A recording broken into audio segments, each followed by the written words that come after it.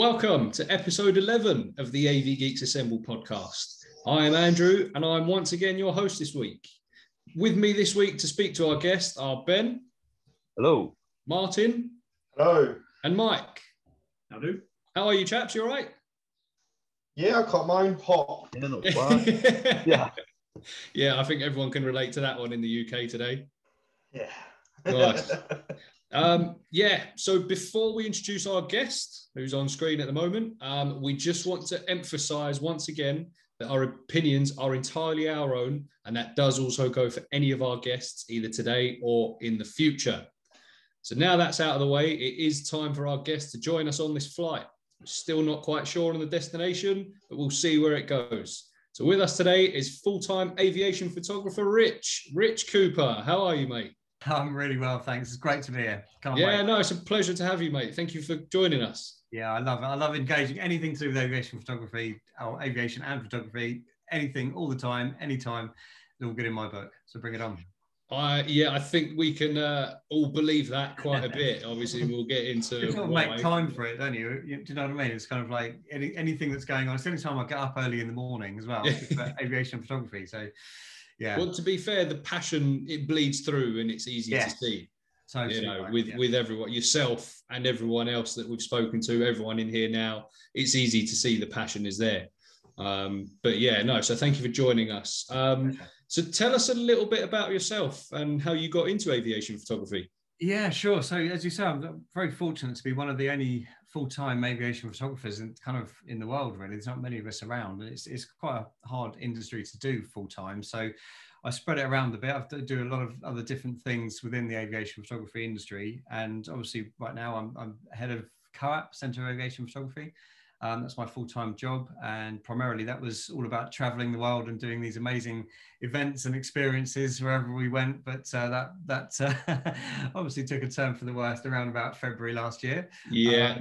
So I run COAP in a very different way now. It's membership based and entertainment and training based now. So that's kind of where it's at now. But I actually go back a long time, like when I was just 7 years old. I picked up a camera. So my dad was a photographer, still going strong, bless him. And he was a freelance photographer and journalist, actually, on military aviation in this country.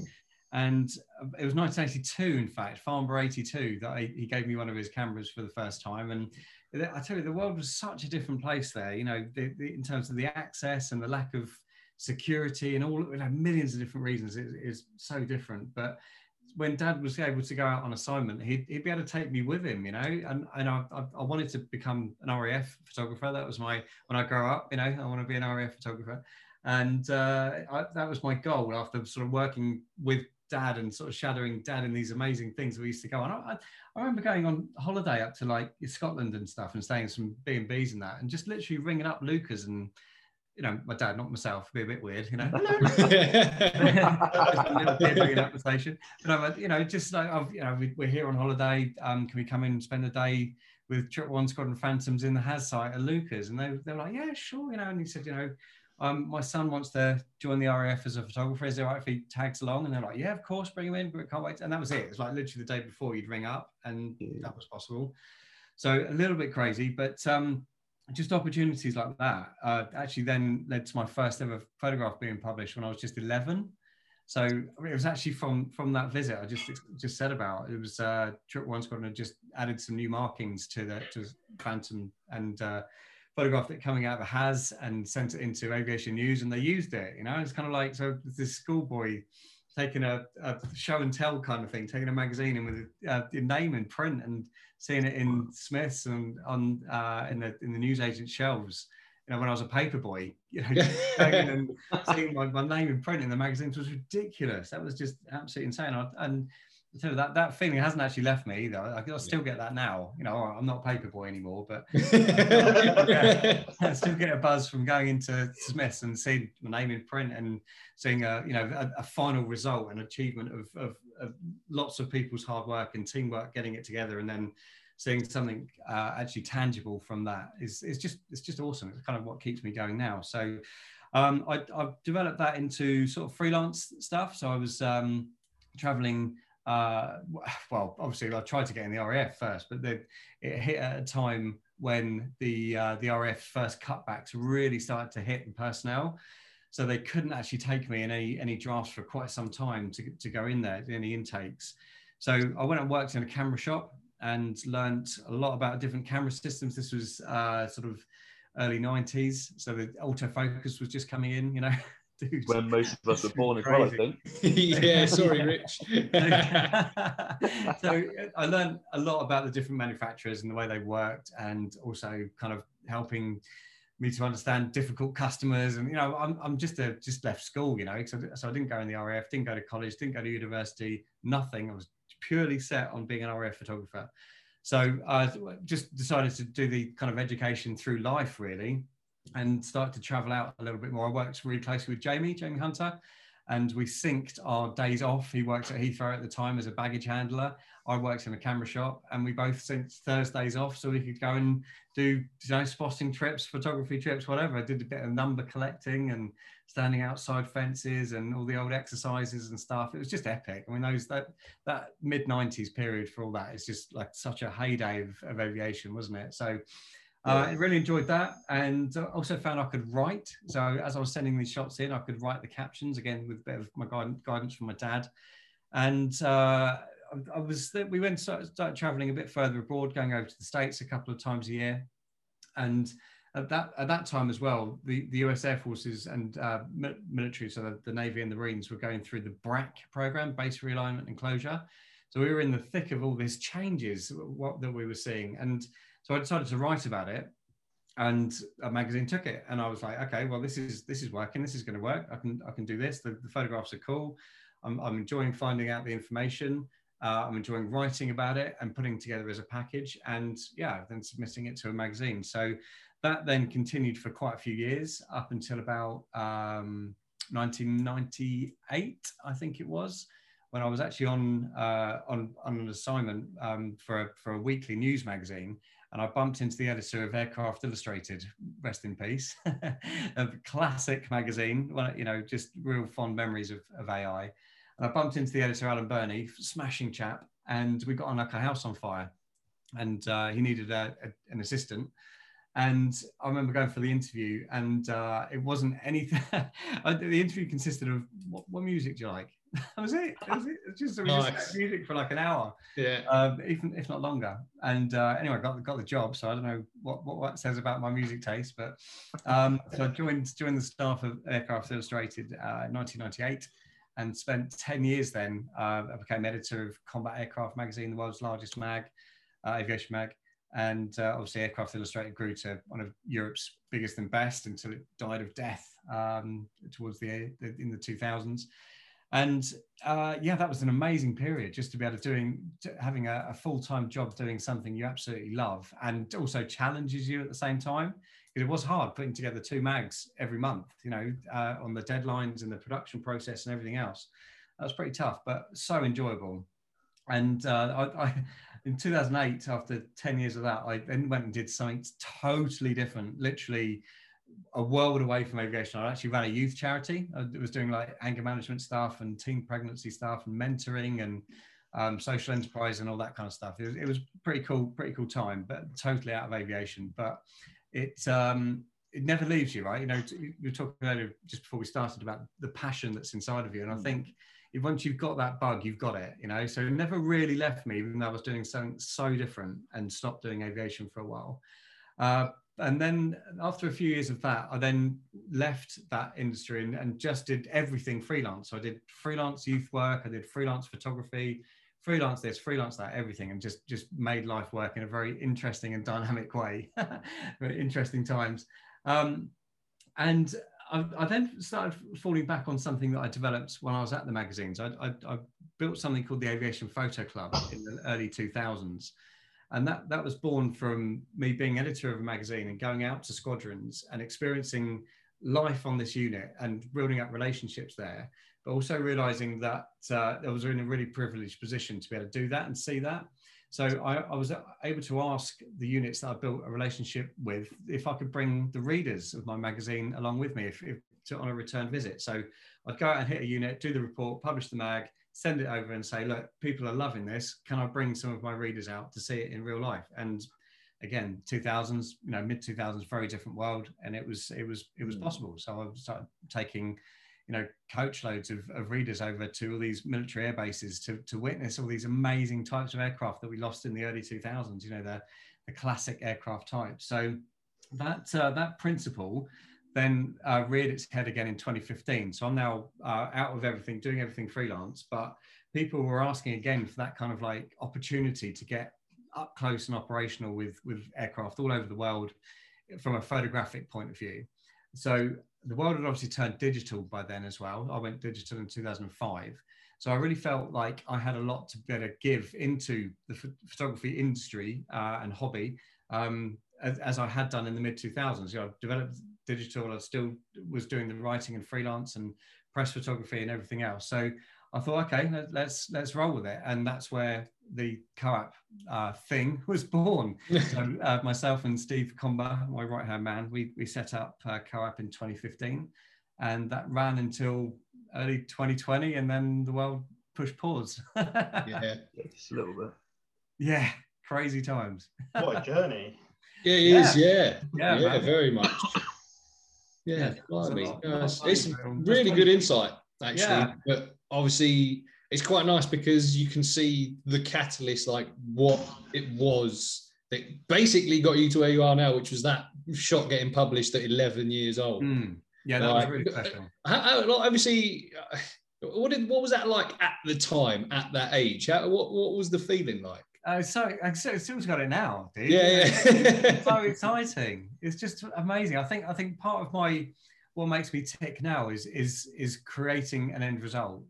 Yeah. So is putting together all of the effort in terms of arranging something, going out and doing that thing, then processing and editing that thing and packaging it together, and then having an end result. So that end result might be completely different from one shoot to the next. It might just be a picture on the wall, or it might be a full magazine, or it might be a couple of pictures, or it might be a book. It just, whatever, it doesn't matter. Or it might just be a couple of nice pictures on my Facebook, whatever. I just love going that full circle from concept to reality, really. Yeah.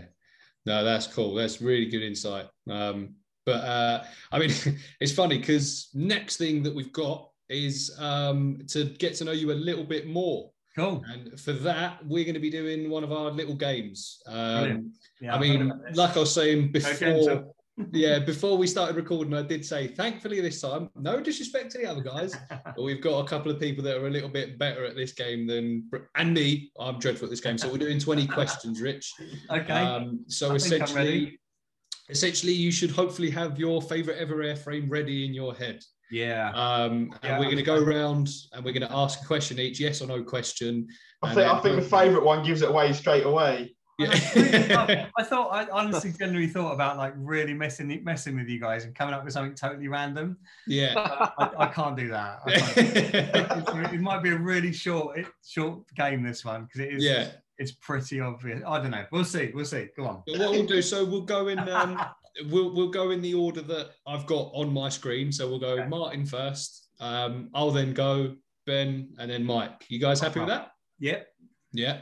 Right. I'm also going to keep tabs on what question we're up to. So if we see me looking down, I'm not on my phone. But yeah, Martin, fire away. Question number 1. Was this plane built in America? Yes. I might have been in my second favourite. I don't know. Mix it up. So no. This may be the shortest version of 20 questions I think we've ever had. 2 questions. All right. So it was built in the US, right? Yeah. Is it a fixed wing aircraft? It is. It is. Ben? Was it ever exported? Many times. Mike? Is it Air Force? US Air Force. Say again, mate, Sarah? The US Air Force. Yeah, they had them, absolutely. Is your favourite place to photograph this aeroplane in Southeast Asia? Yeah. The thing is, I'm sure a couple of you have got it already, but for me, I'm already sat here going, Oh, yeah, I don't know, have you? Where do I go from Southeast Asia? Is this aircraft still flying today? yeah. It is, okay. Ben? Is it currently on your wall behind you? Yes. Oh dear. Mike? Come on, Mike, finish it off. Like that. Okay. I kind of want Andrew to get it because I think one of the only countries that's still flying it is his home country. Oh. Ooh. Possibly. Ooh. I'm going to look silly if that's wrong. Okay, so what's am I going for a guess? Yeah, I think so. Yeah, go for a go. Is it the F4 Phantom? Yes, mate. Hey. I can't believe it! I got one. Well done. Oh, Mike. I thought I was Good expecting the questions to. Does it begin with PH? You know. No, the second he said, because obviously I was thinking Hellenic Air Forces at the minute, obviously F-16s, Mirage 2000 still, I believe, and obviously F-4s. Yep. So yeah, okay, fair enough. And so obviously you continue. What is it about the F4 that's made it your favourite ever airframe? Well, I think there's so many things really. The smoke for a start. I mean, I love smoky jets. I love anything smoky actually. Classic airliners, you know, old props, anything that's smoky. I guess from having been around it so much that there's not many left now, is there? That jets that smoke. So an F4 is still smoky. Just about. Not all nations have that variant of the engine that smokes, so you know it's still pretty precious. But there's that, the upturned wings, there's the slab sides of it, it's the double cockpit, there's the nose variations, there's the camouflage they wear, there's just the fact it's a 2-crew aeroplane, 2 engines, massive burners, the sound of them. I mean, literally everything. And one of my favorite things about that is actually I was working in Wittmann with the last Phantom squadron up there. And I don't know if you've noticed, but the Phantoms always taxi with their cockpits open, the canopies up. Yeah. So regardless of, and Wittmann's pretty rubbish weather, northern Germany, generally raining and cloudy and everything else. And we just said to them, why do you taxi with the canopies up? And, it's pouring with rain and everything else. So why do you do it? Why do you taxi with them up? And they just said, because we can. It's just the epitome. How many aircraft nowadays taxi with the canopies up? It's just rare. Cool. It's just the epitome of cool, and it's so slab. And you think you got to be a real, I'll probably get in trouble, but you know what I mean. You've got to be an old school pilot to be able to fly those things as well. So proper flying. It's a shame that we don't get to see them display as much now as what we used to. I mean, I think the last time I ever saw a Phantom do a display of any sort, or even flying into the UK, was Fairford 2007. Oh, was it really? Right. Back when I was with the Air Cadets, and we came in.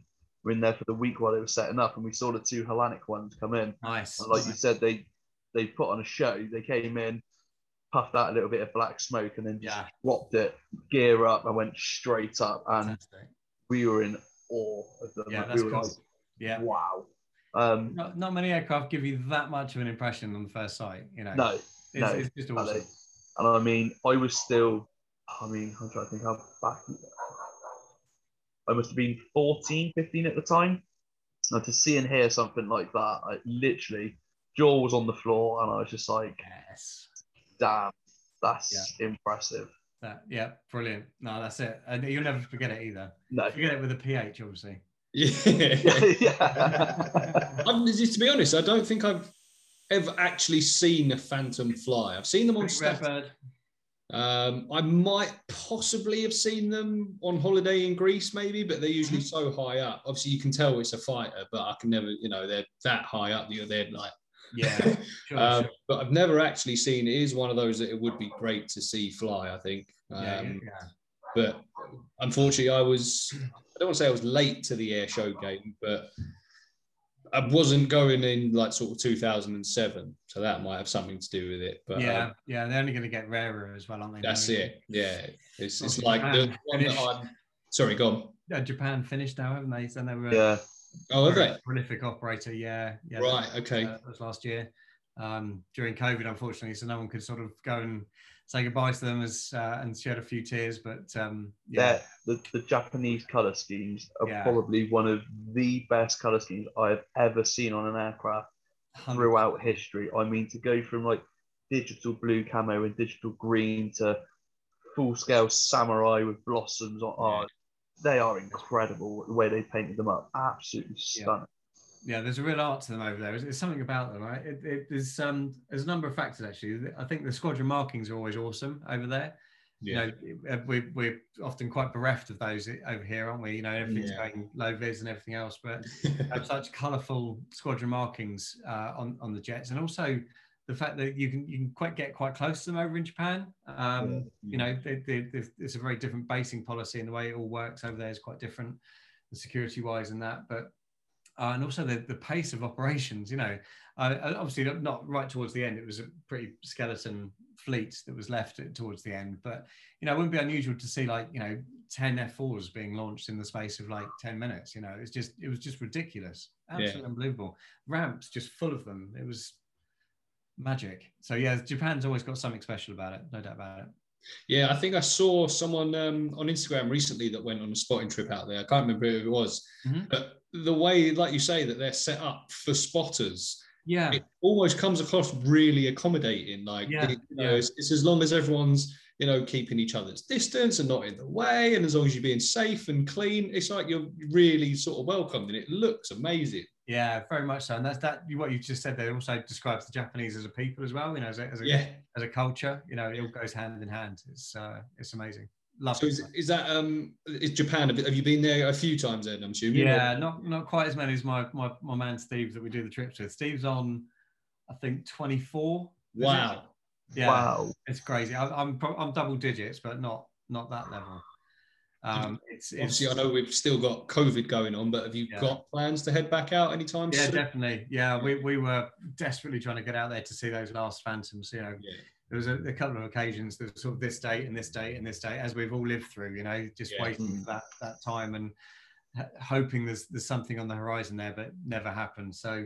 But in terms of return, Japan had F4s, and very lucky to be able to see and shoot those quite prolifically. But it's not all about F4s over there. The country, the food, the culture. It's just everything. It's an amazing place to visit, and the people are incredible. And they've still got great jets everywhere else, and everything. All those colours and squadron markings, and the access is still is good. And it's a wicked place to go.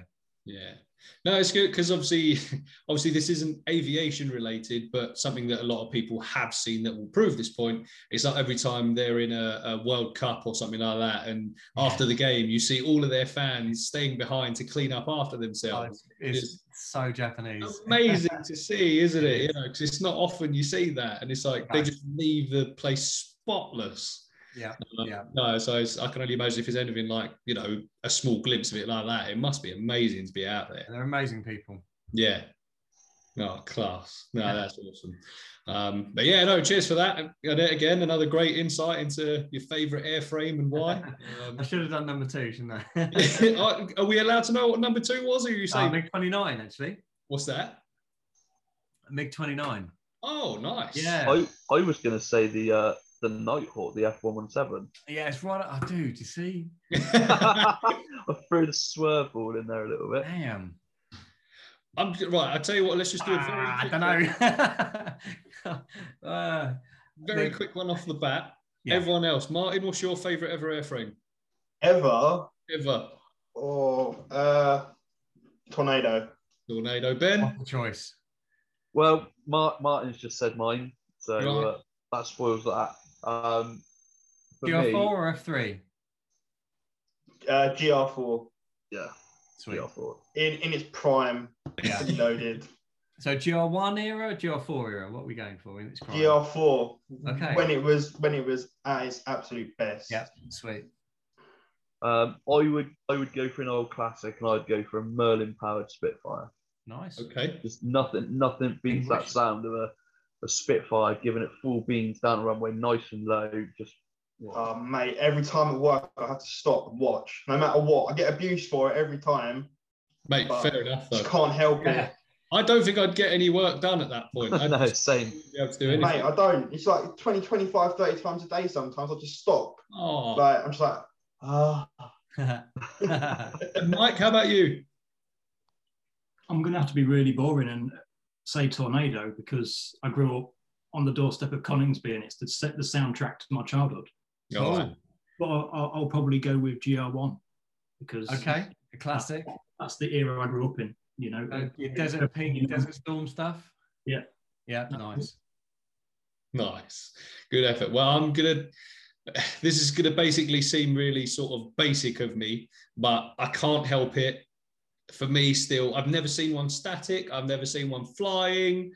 The only other time I've seen one, F-14 Tomcat, for me, favourite ever, I think. I've never even seen one, but there's something about that aircraft, not even just from the film, just something about every time I see a picture or video of that aircraft, I absolutely adore it. They'll never make one like that again. I know. Yeah, if I could have 3 number 2s.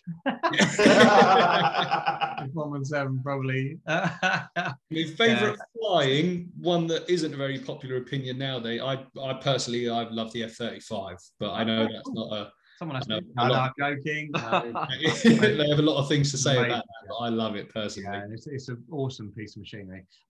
Photographing that, and when you spend any time shooting the F-35, you then go back out to the current sort of normal generation stuff. It seems so old-fashioned. Yeah, honestly, it really does. It really does. You get used to the contours and the lines and the way it operates and the gear that the pilots wear, their helmets, and then kind of then go and shoot, tornadoes. Unbelievable. Different world. Yeah, incredible piece of kit. Yeah. And the Tomcat, I mean, that's the size of that thing and the way the tails are angled, the swing wing, the double crew again, 2 engines, everything about that. It's just cool, isn't it? It is, yeah. And the whole community, the whole Tomcat community again was, something special there. Definitely a choice. Yeah. Andrew, did you say it's in a film? yeah, it's a film. I don't know if many people have seen it. Has anyone ever? Final Countdown. Is it? Yeah, that's the one. I've seen that. I've seen that film many a time. It's in Sharknado. Sharknado. Oh, class. I thought I like firing off questions with unsuspecting people. So we thought we'd go for that. That's what this whole podcast is, isn't it? Yeah, pretty much. Yeah. In actual fact, I might have to pull out my old favourite question later on. I've not asked that one in a little while, but we'll get to it. I mean, for the meantime, Rich, let's talk about COAP a little bit. Sure. So obviously you said it started in 2015. Yep, that's it. Yeah. So where did the sort of initial idea come from, or did it sort of basically develop itself? Well, it was really based from the old Aviation Photo Club that I ran in the early 2000s, up until about from 2003, 2004 to about 2008. So about 4 years there. And it was all about, getting people to see aviation firsthand, up close and operational. That was what it's all about. So, when 2015 came along, the world's gone digital. I'm still, a professional aviation photographer doing what I do, and really did think that I could bring something new and different into the hobby, into the genre, and love working with people. Love doing stuff in teams. It's all very well and good doing it on your own, and there's some benefits to that as well, but a collective shared experience is you can't beat it, can you? The social side and the adventure of it all. So we set up COAP 2015, Steve and I, and it took a while to get going, actually, because social media was quite tricky. We're very much part of our lives back then, but even just 2015 is quite a long time ago in terms of social media. You think of how Instagram's grown and stuff. So although we were back and we were doing it, the word took quite a long time to spread for that reason. So a lot of the guys that first started coming with us had the time to do so. So they were perhaps retired, in older generations. They weren't necessarily even on social media. So it took a little while to grow. And but when it did start going, it then went ballistic. So we were the last year we were in full operations. I was away 33 weeks of the year, something like that. And that's a lot of travel and a lot of hard drives getting eaten up. Yeah, right. And it was everything from UK based workshops and events, whether that's just me teaching specific areas of photography or post processing in Lightroom, that sort of thing, to traveling for around the UK for a week, or traveling around to an event for a couple of days, then expanding into Europe, going for like 3-4 days, or over to the States or Japan for like 10 days, 2.5 weeks sometimes. So it's always small groups, really always about aviation photography. It's never the number side of things or anything else like that. Sometimes we'll spend an entire day just shooting like 5 airplanes. That's all we know that's going to operate there, but that's great. We'll get every single angle, every single weather condition, every single lighting condition, because it really is all about the photography, but not at the expense of the kind of food and the culture and the drinks and the social side of things as well. It's really important to me and to Steve, but us as a collective, if we're going to visit somewhere, we do it really well. Stay in nice hotels, travel well, eat well, drink well, kind of do all the research about what the local food is, what the local cuisine is, what happens locally in terms of cultural events, that sort of side of things, and encompass that as well. And all from a photography point of view, so it's amazing. It was really, really cool. Generally the size of the groups would be about 6 people, maybe up to 10, maybe down to 4 people.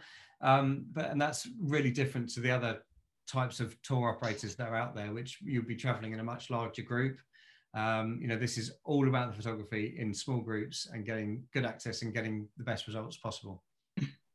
No, class. Yeah. It's interesting. Like, obviously, with the way you say it's developed and where it is now. Yeah. What do you see for the future of? Because obviously, I know, again, we keep mentioning it, but COVID and all that. Yeah, but sure. As we start coming, hopefully, to the end of it, and the word is spreading, what do you see for the future of COAP? Well, funnily enough, I landed back from Japan on February the 28th, 2020, and we all sort of watched, okay, it's a bit of flu, it's not that bad, it's not going to get over here, all that, month by month things were happening, weren't they? It's really weird. I just put back events like a month, and thought, okay, well, summer will be okay, and like, okay, that's not right. So then the winter will be okay, and then it wasn't. So we just left that alone. We literally just pushed pause. We really believed that there was no point in trying to orchestrate a visit or a trip or an adventure like we used to, and not being able to deliver the quality that we could and the enjoyment that everyone had out of it. Yeah. So we've been quite careful to go back very slowly to that. So we haven't pushed for a load of events. We haven't made all these plans based on empty promises or anything like that. When we're going to do it, we're going to come back and it's going to be right and absolutely safe and everything else that you'd expect, but also the best experience that you could do. So I don't think that's going to happen this side of Christmas too much. Right. I think we might get an American trip in. I think they've really caught up in terms of the way they're handling all of the vaccines and everything. Yeah. So there's a possibility that we could look to America. There's a possibility that we could look to Japan, but there'll be quite sort of late notice things. And I've already got like stuff waiting in the wings, ready to go, that it's really easy to ramp up and get going again. Yeah. So it's all there ready, but I do think 2022 will be the year that it kind of comes back with a bang. Yeah. So in the meantime, when all of this was being shut down and stopped, or at least paused, I set up COAP online because I sort of thought that, what's missing from aviation photography? I've been doing this a long time. And, it's the best hobby in the world, it's the best pursuit in the world, hands down. I don't care what you say, what you're into. What we do in terms of aviation photography is the best in the world. Yeah. It's a brilliant thing to get involved in for so many reasons. But I thought there were still things missing, what was there? There's obviously a lot now, but this is a year ago. What is there in terms of entertainment for the aviation photographer? There's in terms of accessible photo competitions, news spread everywhere, all over a million different platforms. I want it all in one place so I can see everything to do with aviation, not just military, not just civil, but kind of everything, and the photography side of things. There's no training or tutorials. There's no workshops. You know, there's a couple of bits we used to do. There's a couple of people doing other bits and pieces, but no one that's been there and done that and bought the t-shirt and got the patches that's actually, you know, you're able to engage with one-on-one or in a group or now online. So there was all of this stuff was going around in my head, and I thought, well, you know, COAP's got the infrastructure, and I've got certainly got the will and hopefully the knowledge and the drive to be able to make it work. So I set up a membership that was launched to the year from when we got back from our last operation, that enables people to join COAP as a low-cost membership that brings together a community of photographers in one place, and it's able to get safe, easy, nice critique. You know, if there is such a thing as nice critique, but do you know what I mean? Like a really easy place to come in and go, do you know what's wrong with this photograph? I can't quite get it right. And without being jumped on and shouted down and all the bad atmosphere that you get on social media sometimes, more often than not, just being able to come in and say, look, I want some feedback on this, or how could I improve it? Or, hey, I've just done this, please, I want someone to celebrate it with me. And, or, you know what, I don't know what to do. I don't know where to go. I don't know what this lens is. I don't know what this camera does. And goodness me, trying to do that sort of thing on social media is really tough. So I wanted to create a space for people to be able to do that. And I also wanted to create a whole host of entertainment, you know, of aviation photography, kind of behind the scenes, what goes into it. So I've set up an entire TV channel of all of that stuff. There's about 12 different channels that you can watch of different styles of photography and that sort of thing, all aviation. And then, you know, competitions, there's news sites and everything else. And that's a monthly membership that you become part of. And it's been great. I've absolutely loved doing it. The connection and getting the worldwide feeling of community coming together there's nothing quite like it. I absolutely love it. But it won't be at the detriment to the trips. I think it'll really add to it, because, you know, there's now more people that know each other. So, you know, if you haven't been away before, you kind of already know people because you're already connected to people within that group. So that's going to be really cool. And then it's just a case of slowly and carefully but very deliberately building up the travel side of things, and easing into the content delivery pattern of the membership, which hopefully I think everyone is also enjoying at the moment. So yeah, there's a lot to come. The biggest thing to come, flipping heck, is the online workshops. So we've just about, it's a long story, really quick summary of it.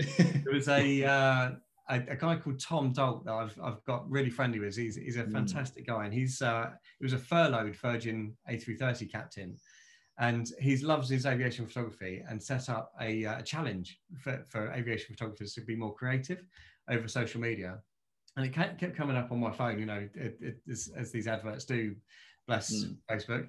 And so we've joined forces, and we delivered this challenge together. And that's now grown into our first kind of online aviation photography workshop. And we've got with 30 guys in the one at the moment from all over the world, all different time zones. And we've done about 25 hours training now over the last couple of weeks. I've just literally finished 2 hours on how to do an air-to-air sortie tonight. We did color science last night. We did Lightroom the night before. You know, just a massive amount of training. Yeah. So we've got huge plans on that. We're going to bring out an entire syllabus of workshops. The first one's going to be September. It's going to be specifically aviation photography and Lightroom. So it's how to process, how to use Lightroom as the most powerful aviation editing tool possible. And there'll be different levels of that. So it'll be like an introduction, then there'll be a group workshop, and there'll be a chance to work with me one-on-one as well. So, and the one after that in December is going to be how to write an article, how to interview people, how to get the story. One after that will be how to get your best ever air show photos. You know, it's just this, we've got like 20, 30 subjects. We're just going to be pouring what it is now, 30 years of experience as a professional photographer into everything I know, just into all these workshops. And yeah, it's a very special thing, actually. I'm very proud of it. No, and so you should be. I mean, obviously, I apologize, Rich, but I'm not part of it yet. It's fine. I promise I will. But that's all right, dude. A few of the guys are. Yeah, they'll just share your login, don't worry. Yeah. No, that's not the idea. We wouldn't do that. No. Yeah, I'll send you the details across later, Andrew. Yeah, nice. Put them in the comments below, everyone. Yeah. But obviously, a few of the guys are, and yeah, I've heard nothing but good things. Sweet. Thanks, guys. You know, from the likes of Martin and Ben. Mike, I'm not sure. Are you? Yeah, I'm in. Yeah. You know, and the feedback about it from these guys that's so cool. Is superb. You know, like Martin, for instance, like tell us a little bit about like your first experiences of, you know, Co-op Online. I need to close my ears off. Are you? Like, you know how much effort and work you put in, like in the build up, like seeing your Facebook statuses and stuff, like trying to get it done, we're moving forwards. But like, it's the simplest thing you've done out of the new Co-op setup. Your Facebook group is the best bit. Yeah, it's just compared to the rest of Facebook, like you said, and the bitterness that's on most groups. Honestly, it is a world away, and it's so refreshing to see people want to share their knowledge and not be scared to put up a great photo compared to the person before. And ask for that advice, because you don't get that in a lot of places, because you'll get someone put up a not so great photo on a page and then get absolutely torn to shreds. Can't stand it. And thanks, dude. That's really cool. Really and cool. Like you wanted to share your knowledge with these workshops. Again, for some reason, most photographers don't want to share their secrets. And it baffles me sometimes, but so it's nice to see that someone's going against that. That's really cool. Thank you. Appreciate that, dude. I really mean that. And what about Ben, Mike? What about your guys' experiences with it? Rubbish. I'll send you the bill later. Martin will pay. It's all right. I mean, echo from what Martin said. The merge is possibly the soundest place I think I've ever been on Facebook, and even Instagram as well. Like you probably saw it, obviously a few of the listeners probably saw it when me and Ant went to the lakes. And we did the loop trip, and you know the updates that we were giving to everyone, and everyone was hooked, and they're like, "Oh, did you get anything? Did you?" And then the photos and the videos coming through. And the video that you love the most is the end of when the 315s go through Oldswater, and we all start cheering. They're with you. You know, this is it. It's exactly that. It's the shared experience. There's no egos. We're all, you know, level. Everyone's in this together. Absolutely. It's magic. It was so good, that post. If COVID wasn't happening, or it had died its death earlier in this year, then we would be in Germany and the Netherlands and France doing a tour trying to find, you know, we called it the Tonka tour because we were going to hunt the German Tonkas and take shots. Obviously it didn't happen, but to then see images from, I think there's like 3 or 4 people that are in the Netherlands and Germany sharing those Tonka shots. And it was like, it is a breath of fresh air, that page. Right. And then, like you said, the stuff online on the actual web page, the seminars, the TV programs, the advice, the tips, it's world beating, because like Martin said, photographers out there, a lot of them don't want to share their secrets. They keep it into themselves. And then wonder why they get such a bad name, where the likes of yourself and all the others are on Co-op will share to help everyone else. But, you know, like we've said it before, we see ourselves, and you probably see yourself, as not leaders, but inspiration to the next generation that are coming up behind us. So when they see those shots, they go, "Oh, I want to get something like that." And then, you know, their passion starts flowing, and then, you know, we grow bigger as a community. Yeah, that's great. Well said. Love that. Thank you. That's really cool. Really cool too. Thank you. I've got a couple of things to add to that, just on top of, I guess, because I agree with everything that Ben and Martin have said. And I think the thing that I've found most of all so far, again, I've not even touched a lot of the content in there yet because there's just so much of it to consume. Again, great in itself. But the thing I've found is that just the smallest tweak almost, or the smallest bit of information, like one sentence or one tip here and there, can just take you to the next level completely. Yeah, I think that's so true.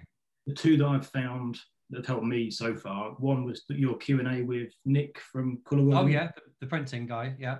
I've not actually bought anything from him yet, but that's cool. I've been chatting to him about what to do, and used all the tips that he suggested and that you guys talked about in that Q&A, and it's just, you can just see that it's going to make such a difference to when you actually get stuff printed. That's great. You think it's only been going 5 minutes as well? Do you know what I mean? There's so much more to come and do and talk about and enjoy. It's just, it's mega, isn't it?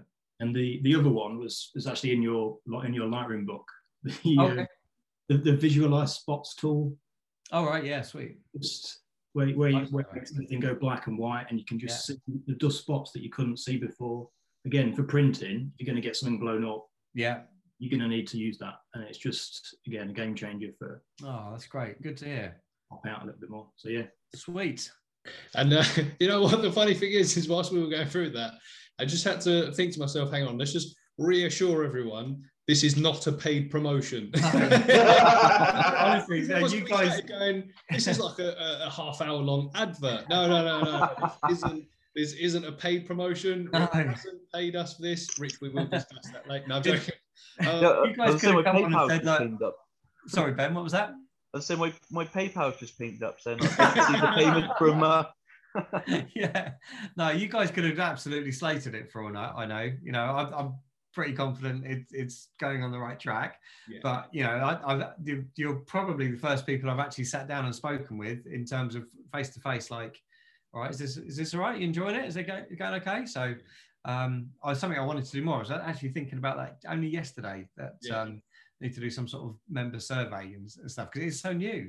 Just a lot of the stuff I do I base on what I'd want to know and what I'd want to see and what I want to do. So I think if I want to do it, then in theory, some other people would want to see it as well. So that's kind of how it's certainly how I even started with Co-op itself. It's kind of like, I want to go and see German tornadoes. So let's do a trip, exactly that theory. And that's continues to this day as well.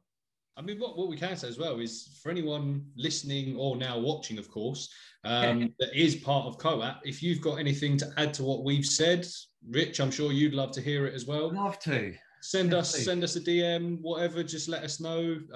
Any of the guys, the main AV Geeks Assemble page, even Rich yourself, I'm sure you wouldn't mind people. Absolutely.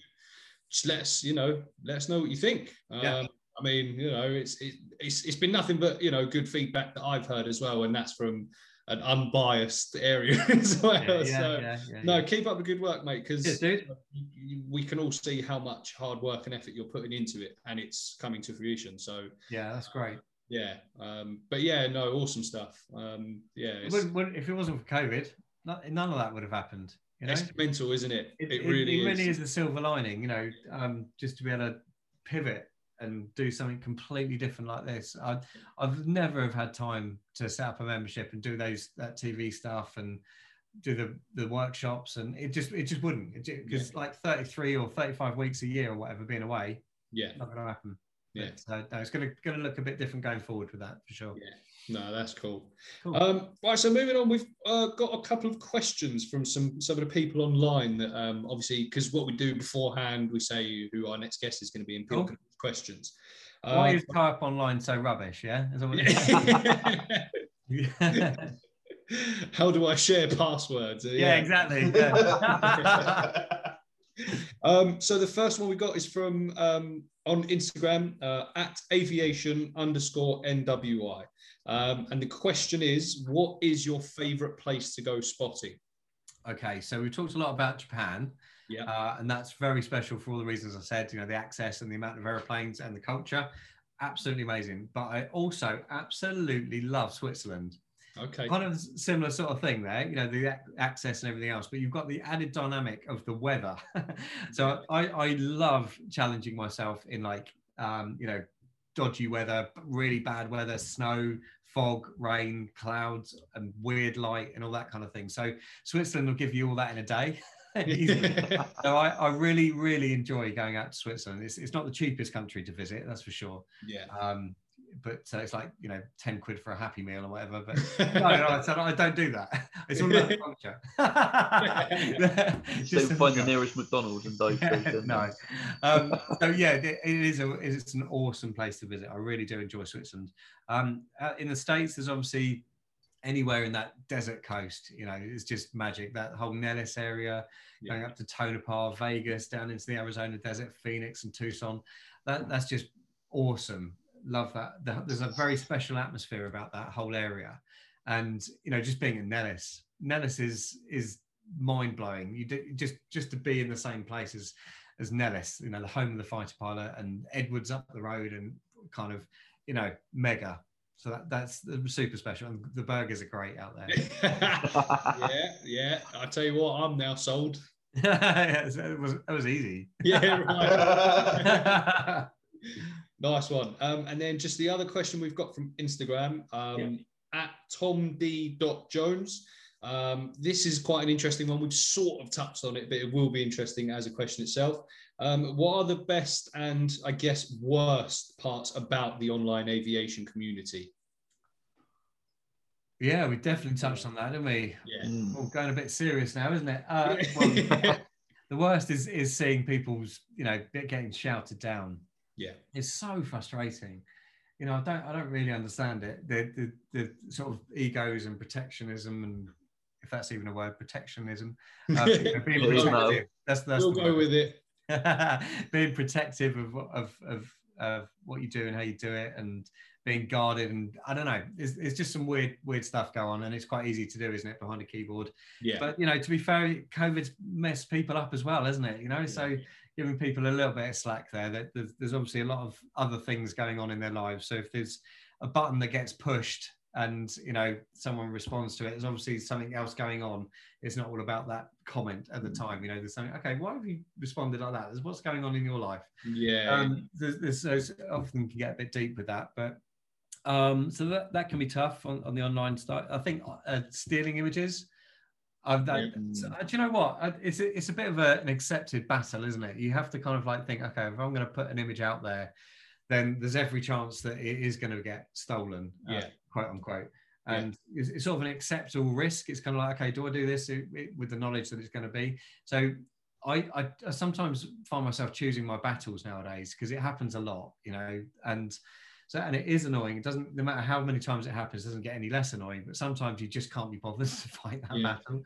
Other times it's like, okay, you've claimed this as your own shot. It's getting a load of traction, a load of traffic, and it's really annoying. And you know what? You've cropped out or photoshopped out my watermark. Yeah, that ain't happening. That's not on. And so we've got a pretty cool community around that. Most people will say hey, that's so and so shot, and they'll tag you in it. And then I've got two crazy sisters as well that love to jump on that, so they're messaging them and everything else. So it's quite funny, but I don't have the time or the energy to fight every battle that comes that way. So I would say the treatment of perhaps new photographers online and stealing images is neither of those are particularly on. And then the flip side of that is how you take the rough and the smooth of social media, don't you? Some amazing flip sides to it. The connection, I mean, goodness me, how the worldwide connection of aviation is ridiculous. And you just think of how so I was telling my kids, this shows how old I am. Telling my kids the other day that it was 30 years old until I had an email. So what have we got now that when my kids, they're now 18 now, so when they're 30, what are they going to be able to say that we didn't have that until we were 30 years old? So how quickly social media and obviously the internet as a whole has grown, and the benefits of being able to share images and in different ways, because you kind of treat Twitter and Insta and Facebook differently, and Flickr, etc., and being able to have all of those platforms to show your photography and share your photography, share the experience, develop your style.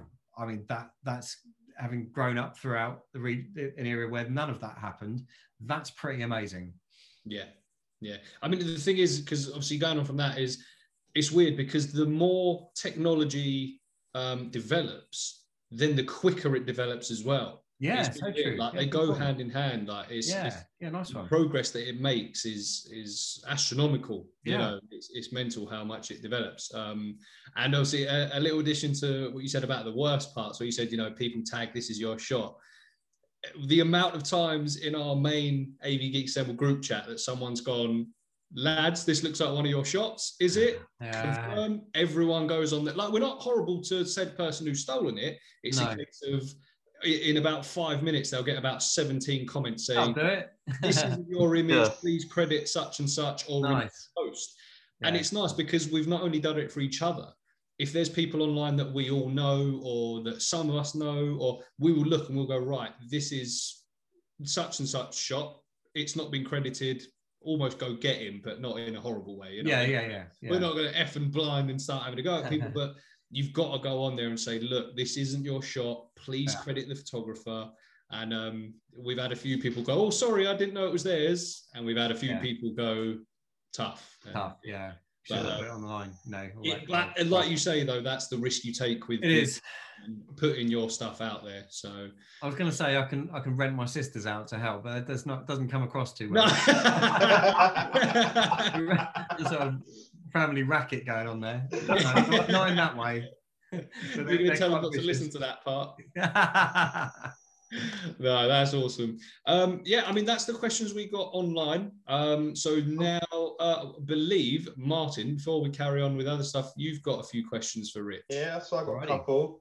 So the first question is, which Air Force did you find the most accommodating whilst trying to arrange air-to-airs and ground shots? Yeah, that's a tough one. I tell you what, the answer is all of them.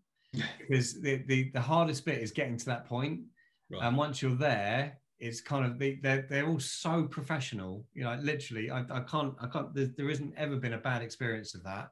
They're all so professional and so on it and so understand what you're trying to do that they fall over backwards to do that. And obviously there are variations on the theme of that, but it's kind of getting into that point that's the tricky bit. And some air forces and air arms are much harder to deal with than others. You know, what they want as a return, for example, what your reach is, that kind of thing. You know, how many people are going to see this, how many social media stuff and everything. And it's only recently, really, that social media reach has been even a factor. You know, it wasn't recognized for years that, you know, you might have, say, a social media reach of 10,000 people on a website or a platform, and that was discounted in favor of, like, okay, you've got 1,000 readers of this publication. It's an actual hard publication. Do you know what I mean? So the times have changed there, and so the more air forces are more progressive in other ways. You know, not everyone recognises that. I suppose if I had to choose one, I was most impressed by the Bulgarian Air Force. I think they haven't got a lot, and they I think it was 2016 or 2015 I flew with them, and you know they really haven't got a lot in their Air Force. It's a very small community and very small air arm, but the bang for the buck they deliver is absolutely unbelievable. And they're very, very experienced pilots as well. They've been flying the MiGs and everything else that they've got for years and years, decades in some cases. So super experienced pilots, lovely country, really accommodating, totally got everything behind it, and then put the whole weight of the Air Force behind it as well. And so the results that came out of that in comparison to kind of like the footprint of the Air Force and the small number of personnel was enormous. Unbelievable cooperation. I could say the same as well about somewhere like Romania and Poland as well, similar sort of thing. And then when you then move to, say, somewhere like America, obviously there's a massive footprint, and you know there's a very, very different type of chain you need to go through for any kind of approval, and that can be really tough actually. But then again, when you get there, you know you're dealing with ultimate professionals, and it's awesome. Clockwork sometimes. Okay, so the next question is, in a post-processing world, what is the most important skill these days? Is it being able to edit a photo properly, or is it taking the photo?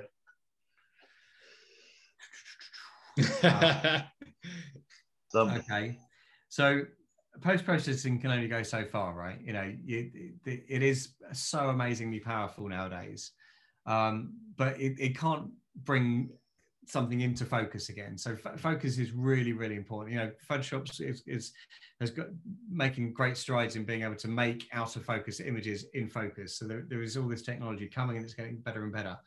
But I think knowing your camera is actually probably more important than taking the photograph, because if you know your camera, then you're going to be able to get the best shot you possibly can. So it's kind of like knowing what happens when it's going wrong, you know. So like your shutter speed's too low, or your aperture's too wide, or your ISO's all over the place, whatever. It's knowing what it's doing. So the exposure triangle, you know, getting back to that basics of shutter speed affects ISO, that affects aperture, and all that kind of good thing.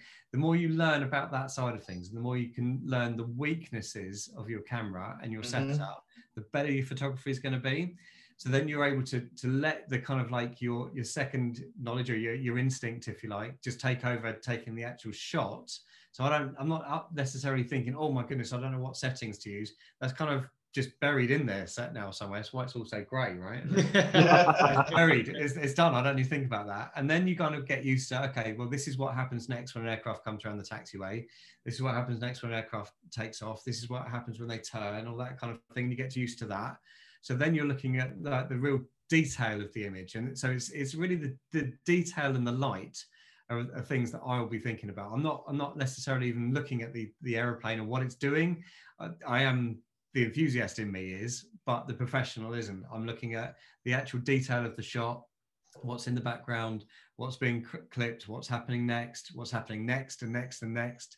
And I don't need to think about my camera because I know it so well, you know, now. I don't need to think about the aeroplane because it's cool, and I know it's cool, and I'm trying to absorb all of that, but I'm not letting that get too much in the way of getting the job done in my case. I'd always be an advocate for putting the camera down as well, so you're not always looking at it from behind through a viewfinder. But I then, in terms of the actual processing, you know, that is vital. You can't not process. And it's also a little bit of a, you know, it's not quite right to say that this type of processing is better than the other, because you've got the kind of creative processing and you've got the kind of standard processing. They're two very different schools of thought there. And within our aviation industry publication world, we're not cars, are we? You're not looking at like a Top Gun, a Top Gear magazine. Flip of the tongue, dude. So Top Gear magazine, or like Evo magazine, which is full of really creatively shot cars, creative processing and colors, and, you know, really classy stuff. It hasn't really translated across to the aviation world. So we still need to have really crisp, clean, sharp, representative shots, record shots of the aircraft for publication wise. Now, and also that's really important to some people as well, isn't it? You know, just a record shot, and it's really important to get this. It's just as much of a skill to process an aircraft clean, sharp, in focus, well lit, well processed. You know, the perfect record shot is just as much of an art as me going through a full-on go-to-town creative edit with you. Do you know what I mean? Because you got to be able to get it right, and all that white balance stuff and everything else right is a skill. Yeah. And then you can have another skill that's the creative side of things. So there's no right or wrong answer on the processing side. But what I would say is that once you then get used to all the camera side of things, it's really important to, well, I don't say really important. I find it personally important to shoot knowing what your processing can do. Yeah. So, you know, I will take a shot knowing that, okay, I'm going to be able to put a graduation sky on that, you know, that area, and I'm going to be able to vignette that bit, and then I'm going to be able to twist the horizon a bit, you know. So I'm shooting with the end result in mind, and shooting knowing what my processing can do. So it kind of goes hand in hand with all of the answers to that question, really. Yeah. Everything's important. I like it. Just a quick side question on from that. Yeah. Why do you think creative photography in aviation hasn't got the same recognition as record shot? Yeah, so I think it has on social media. I think people are really finding their niches and defining their style especially within Instagram, because, you know, it looks great, doesn't it? If you've got a kind of an entire feed of similar looking colours and shots and styles, It's just Instagram loves that as well. So that's definitely within the Instagram and social media world. I think creativity is taking off, to use a pun. Publications, it just hasn't. I think in books it has. So we've done a few like Squadron publication books and stuff like that, and they look amazing with creative images within them. But magazines, it just hasn't happened. And honest answer is I don't know why. I really don't. So when I'm shooting and when I'm editing, I've almost got two heads on. I'm shooting for the magazine and that magazine edit, and I'm editing it in that style. But I've also taken other stuff that I know is for me and my social media stuff, or what I like, and I've processed it how I like. And I'd love to see that in magazines, but it just doesn't happen. The magazine's been around a long time, haven't they? Yeah. Think of Air Forces Monthly and Aviation News and all, the stalwarts of combat aircraft, of course, as well. And I don't think even when I was, as editor, we just didn't even do that. But that's a long time ago now. So it wasn't happening then, and it's not happening now. So it must be all to do with the purity of this is this in operation and this is what it looks like. And that's the only explanation I can give. Mm-hmm. Maybe we should start our own magazine then. Dude, tell me, nice, mate. Look, this is full of it, mate. I tell you. Oh my days, don't go down that train. I tell you, we can do that podcast next. So much potential in all of this, mate. Yeah. No, awesome. Well, there you go. There it is. That could be the start of something special. Definitely. No, that's awesome. Open to anything like that, man. No, and good questions there, Martin, as well. Yeah, definitely. Nice one. Leading on from there, obviously questions from ourselves. So Ben, have you got any questions for Rich yourself? I've got one. It's probably one that Andrew might stay, and if he does, I'm going to get scorned at through. Probably. But it's like an idea. This one. So you've got your camera. Yeah. It's your last shot you can ever take. Ooh.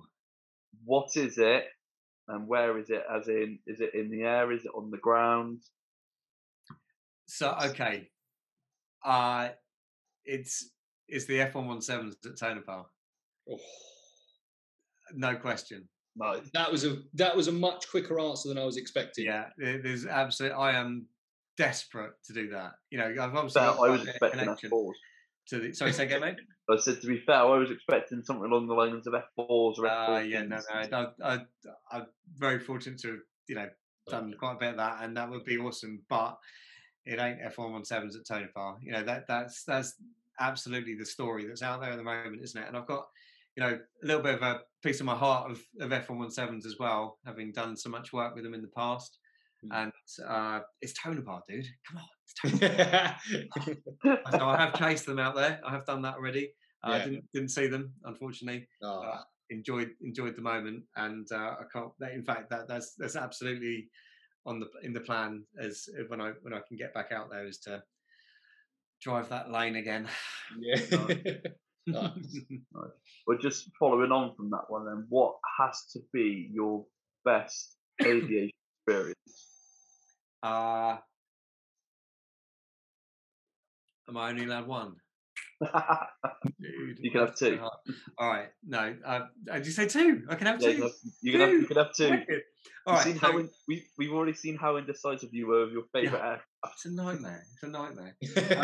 So it's got to be number one's got to be North Korea. Oh, that was absolutely one of the best things I've ever done in my life. Wow. And, it was. You can't put that into words. Literally, September 2016, and I still can't even find the words to describe it. Wow. Honestly, literally, this is me. Every time anyone asks me about it, I'm just like, great podcast material. Just saying North Korea alone is North Korea, yeah, definitely number one. Number two will be a tie. Between so you turned it into three. Yeah, I know. I could go further. Between the last F-117s, the work I did with those guys, and the last Tomcats. Right. Okay. Yeah. So going out on the aircraft carrier in Iraq, or in the Gulf, flying with the last Tomcats, and flying with the last F-117s of Holloman over the White The Sand. White for some. Yeah, right. Plenty of words on those ones. I can talk to you about that all night, but don't ask me about North Korea because it just goes. Yeah. So, I was just about to say what to do in North Korea, but that's probably another podcast or a chat. Yeah, we're doing a whole episode on that if you want, dude. Yeah. It was the Wonsan Air Show, the International Friendship Show, or something like that they called it. I can't remember. Right.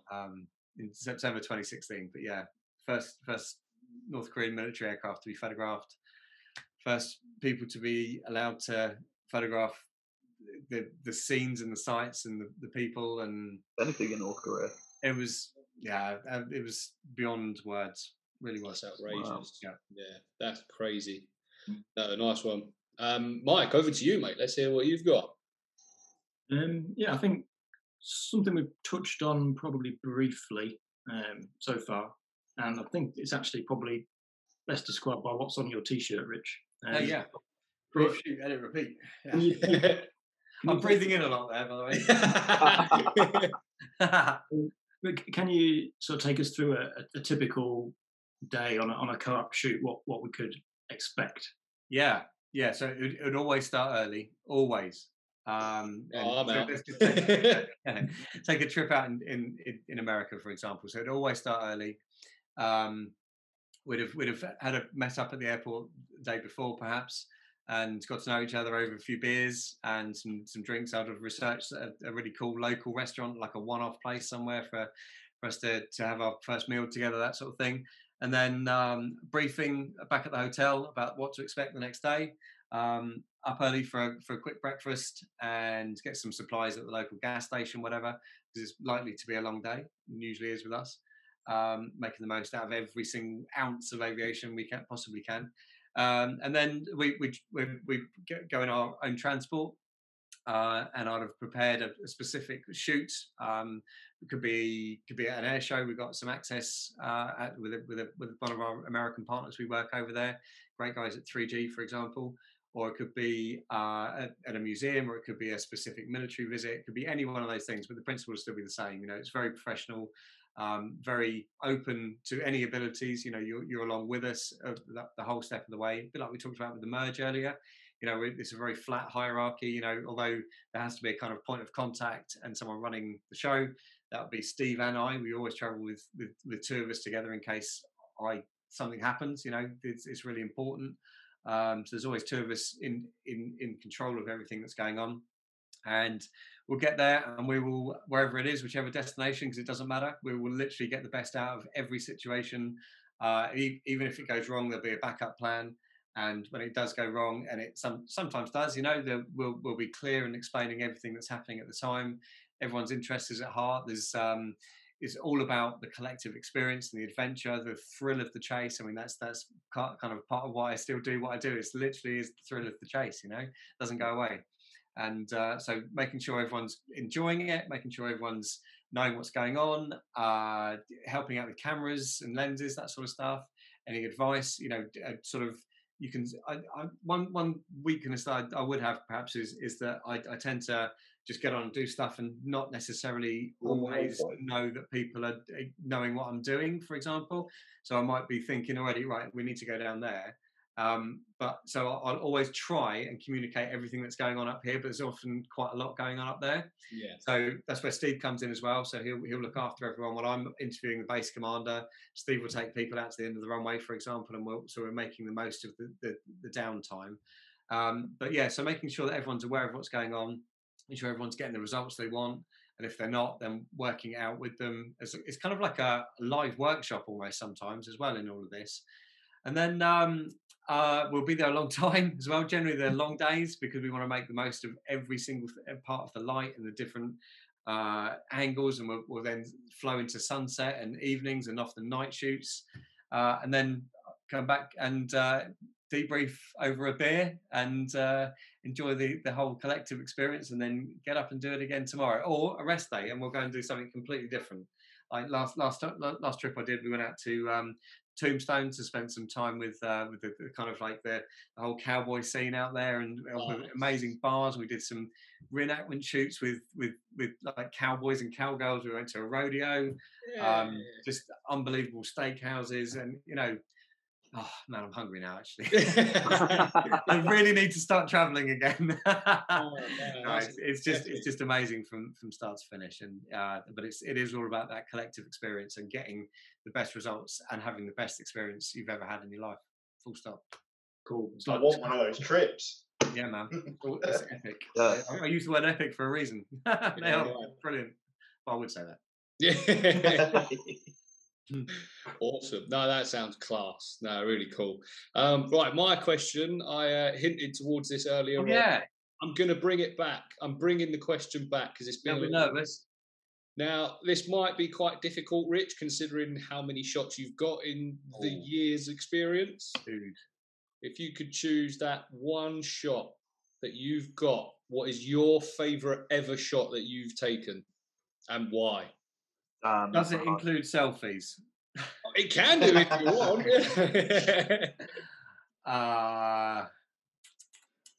Damn. Okay, I'm going to try and do one. Yeah. Okay, it's got to be the F117s.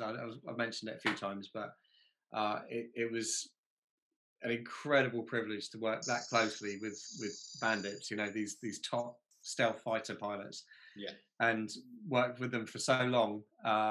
Over the last years of their operation, and to have kind of like access literally all areas apart from some closed doors in the operations buildings. I could do what I want where I wanted it, and so to go on exercise red flags with them and that kind of thing, and all their anniversary flights and normal operational days was just amazing, and that culminated in an air-to-air backseat in a T-38 at sunset with Flight 4. And it was one of those jets was the one with the American flag underneath, painted underneath. Yeah. So we did some daylight work over the White Sands missile range of just one-on-one, and then we brought the other 3 in after that, and flowed around, did some serials and breaks and stuff over the White Sands ranges and the New Mexico mountains and stuff, and flowed that into sunset, and then I got them to stack up in an echelon left formation. And so it's probably that image of 3 stealth fighters against the sunset, because that was literally the last time it was going to happen ever. Literally, there was one flight only, and it could only happen on this date, and it could never be repeated. And it's with stealth fighters, dude. Do you know what I mean? Yeah, man. Pretty amazing. So to be in the same airspace as them, let alone actually commanding a flight and getting the results out of it was incredible. So. And that particular image, I remember even like I can still almost feel the sensations, even if I think about it hard enough, of sitting in the back seat of that T-38 and just literally asking my pilot, because they're good guys. They're quite high ranked in the 117 community, they're sort of majors and above. So they've got lots of time, lots of hours, lots of stick time. So my pilot was fantastic, and he was able to just literally maneuver the jet within inches of where I needed it to be. Yeah. So I remember like asking him to move it slightly more forward so I can get kind of the sun coming through the guy's oxygen mask cable. That precise. We were literally inching around the sky and just being able to feel the jet moving backwards and forwards, and then whipping them into that formation.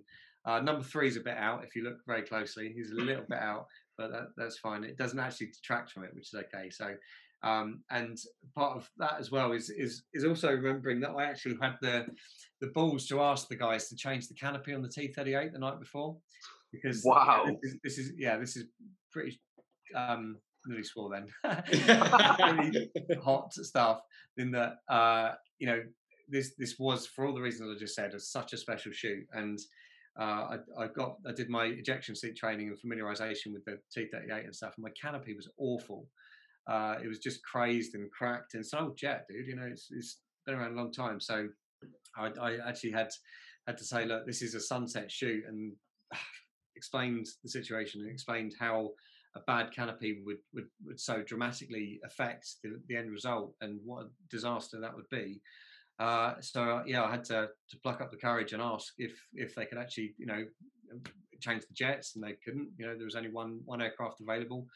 went up the chains. This is the day before the sortie, and they ended up working the night shift and changed the canopy on the aircraft. They had a spare new canopy on this T-38 for the sunset flight the next day. So that's why there's no glare and aberration and out of focus weird stuff going on that canopy, because it's literally brand new. Wow. So that took some balls. It really did. Really, massive. Just can't.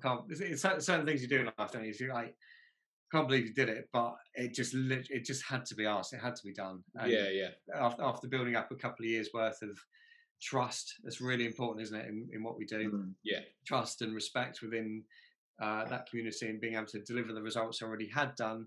If I then had to come up with this crazy request and having just rocked up that day and never seen them before, then that would have been a different conversation. Yeah, having worked so closely with them and built the relationships up, because relationships are absolutely key. Yeah, I was able to ask that question. So to have that shot that clean, with no weirdness in the canopy, and remembering the sensations of the jet and how special it was to do that in the first place. And do you know what, boys? I'm actually really airsick. Oh yeah, no way. So I just filled a bag before that shot. So there's a lot going on. So it's quite a special one, that one. Could have chosen quite a few similar tales, but it probably, I think it has to be that one. No, fantastic. No, that's amazing. Yeah, no, fair play. I mean, now that we've hopefully not bored you with all of our questions, have you got one for us? Yeah, I mean, I just love it. We just touched on it a little bit earlier about back when COVID hit, there wasn't actually an awful lot of entertainment for aviation photographers. Yeah, it's a little bit different now, and that's awesome. We've got the car thing, but seeing what you guys are doing and growing your community, and also now working with you in terms of hosting your guys. The video side of things on Co-op TV is just awesome. So I'd like to, I suppose, know what you see as the future for this kind of chat. Anyone feel like jumping in straight away? Go on, you go. Do you mean like recording like the podcast and such on Zoom? No, a little bit more, not specifically on Zoom as such, but the format that you've created here. Where do you see it going? Where are you able to take it, do you think?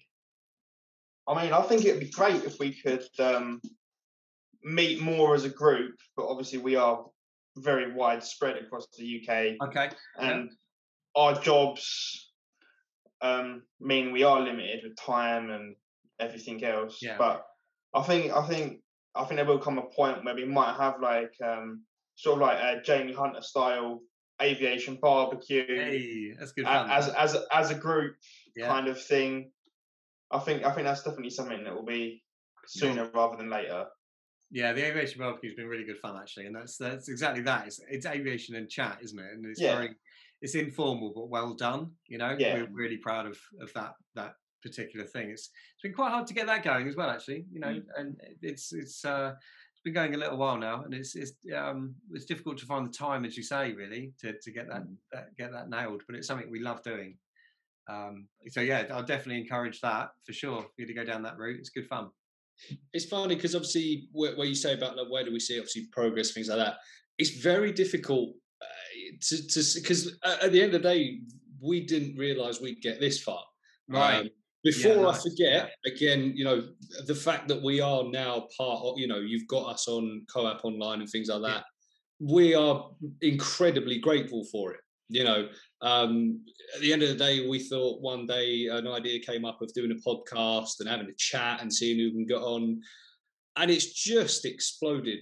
Like love it. And like I say, we're grateful to people like yourself who have taken that faith in us as well.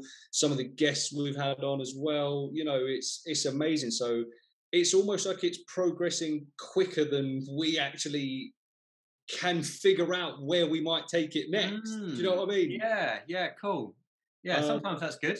That's it means you're not shaping it to one particular area, doesn't it? So you're open to any development. So that's a really healthy place to be as well. Yeah, because we've got there's quite a few of us, and we've all got, whilst we all share the same passion, we all may have different ideas. Now, that's not to say we'll ever, have a go at anyone for having a different idea. It's nice that we share them. And it's always good to get different ideas because, you know, at the end of the day, something that I might think of, someone else might not. Someone thinks of, I might not. So in terms of where we see this going from here, in a way, at the moment, we're just seeing how things go and hoping that, you know, just enjoying the ride. The journey. Yeah, man. Yeah. Nice. That's really cool. Ben, Mike, have you got anything to add to that? Yeah, I think obviously I'd agree, definitely. I think especially what you said about it being a whirlwind ride, short straight to the top, so to speak. You know, we were able to get these really cool guests on after we're only on what was it, episode 11, I think, isn't it? Yeah. And you know, we've had, I think, 10 of them have had guests that aren't in the group. Yeah, it's really good. And yeah, you know, even the Instagram account has only been going just over a year. Yeah. It's mental. Yeah, and to be honest, we've probably got Co-op to blame for that. Because Martin and I actually met at the Waddington shoot. Did you? Whatever it was. APCV? Yeah. Oh, sweet. That is where this group was born. That's amazing. Oh, that's so it's all thanks to you, Rick. That's mad. Precious Pixels, those shots now, aren't they? Crikey, the Sentinel. Yeah, I got to their last fight, which was lucky as well, which is good. Oh man, yeah. Well, that's amazing to hear. I love that. I didn't. Yeah, I thought you knew each other already from before. Actually, I hadn't realised that was the first. No, I think a few of us had been. That's really cool. We'd spoken before, haven't we, Martin? But not. And then we obviously met there, and then it just kind of snowballed. Wow. Mental. Ben, how about yourself? Have you got anything to add to that? Yeah, I mean, it's touching on what Martin said about having like an aviation barbecue style pod. I think, obviously, COVID, you know, restrictions and all that. I think I could see ourselves soon doing not a live, but a face-to-face meet with a guest, you know, maybe at an airbase, maybe in a pub garden, something like that, or someone's garden, and just have that interaction of being face-to-face rather than doing it over a screen. I mean, don't get me wrong, there is nothing wrong with doing it over screen. I mean, we've spoke to guests in America, you know, we would never be able to do pre or post-COVID. But anyone that's in the UK that, you know, or comes over, or we can go over or something like that to interview, I think that'd be one of the big next steps that we would take. You had me at Pub Garden, actually. I'm sure it can be organised, just obviously less of the less of those. Rich, have you got any more questions at all, mate? No, I think that's I was really interested to hear about that. I love seeing your journey so far, and I'm blown away that I was part of the kind of genesis of that in some small way. That's wicked. That's really meant something to me. Actually, it's really cool. That's what I love. I just love bringing people together and inspiring new things. And you know, so I love the way that the whole AV Geeks Assemble has grown, and super excited to see where it goes next. And I think that's a really healthy place to be. It's like, we're just loving it, and just doing what we're doing, and open to anything. I mean, that's powerful stuff, lads. That's it, yeah. Because like we say, it's the passion of what it is that brought us together at the end of the day, you know. Because like I say, for me personally, I was brought into it because me and Martin used to chat. You know, every night we'd share shots, we'd tag each other in pictures. One day he just sort of said, you know, there's a few lads in a group chat. Do you want to get involved? Yeah, sound. This was before the main pages had even been made. And here we are, you know, 13, 14 months later, if not a bit longer, and we've just hit 50,000 followers. It's outrageous, honestly. We did not see that coming. When we hit 1,000 followers, we were buzzing. We could not believe we'd hit 1,000 followers. Wow. Now, obviously, thanks to the big man behind the scenes, Alex, we've hit 50K. It's Epic. It's ridiculous. Where are we going to be next year? No idea. So what's the timescale for that growth then? When did that start? Oh, it's one of those. I'm not sure we could pinpoint it. Right. No. Because, like I say, we got the first few hundred, then we got 1,000, and it just started going from there. It's just all of a sudden, it's just. I don't know. I genuinely couldn't tell you, but it's the growth has been phenomenal. Don't get me wrong; it has come with its, as we've been saying, it's come with its critiques. It's come with its accusations of you've been buying followers, which. There's not really any way to respond to that other than it's just annoying, isn't it? Yeah. But it's phenomenal, and I'm sure I speak for everyone else when I say I couldn't be prouder of each and every one of the people in our group, and obviously with the things we're doing, and obviously with thanks to the likes of yourself, the sky is the limit. Again, pardon the pun, they're quite easy with what we do. They are, aren't they? They are, yeah. You do it without realising, but it's amazing, and like I say, we'll just see where it goes, really. Yeah, love it. Well done. Thank you. Well, I mean, that just about gets us back to base after another flight. Rich, we hope you enjoyed it and there wasn't too much turbulence. No, not at all. I loved it. Loved every minute of it. Thank you. Nice. And thank you for coming on as well. We do appreciate your time. Obviously, you're a busy man, so we do appreciate it. There's a lot going on, but it's all good. That's it. Well, I mean, before we go, we'll go around the group so you can find us all on social media.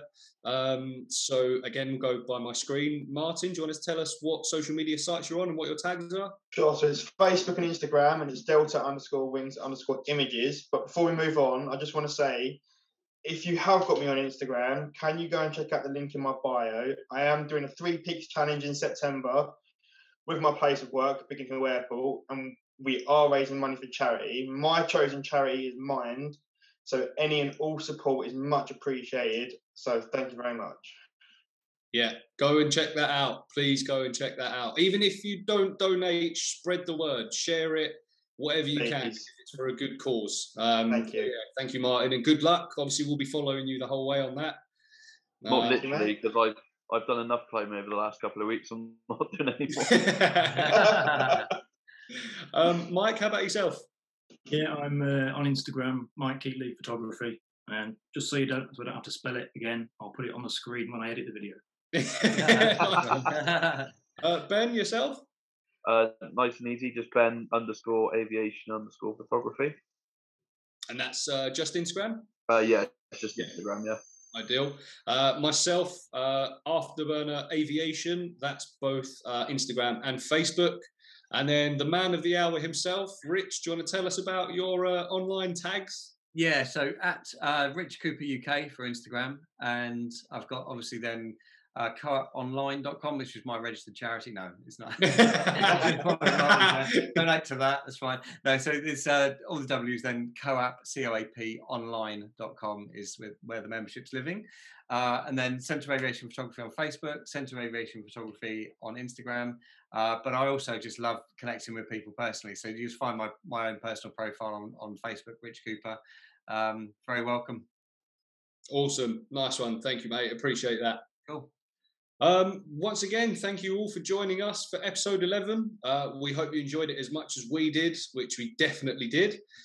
Please drop us a DM on Instagram or join the Facebook group if you want to give us any feedback. Again, any and all feedback is welcomed. We do take it on board and we do listen. In episode 12, we'll have another special guest, a fast jet pilot who recently became a member of the Order of the British Empire. If you can figure out who we mean and would like to get your question answered by him, please send us a DM on Instagram at avgeeks_assemble, or we'll start a topic on our Facebook group, which is again, AV-Geeks Assemble, for you to post your questions there. So thank you again to this week's guest, Rich. We look forward to seeing you and your adventures with COAP. So everyone else, stay safe out there, and we will see you at the fence. Later. Bye.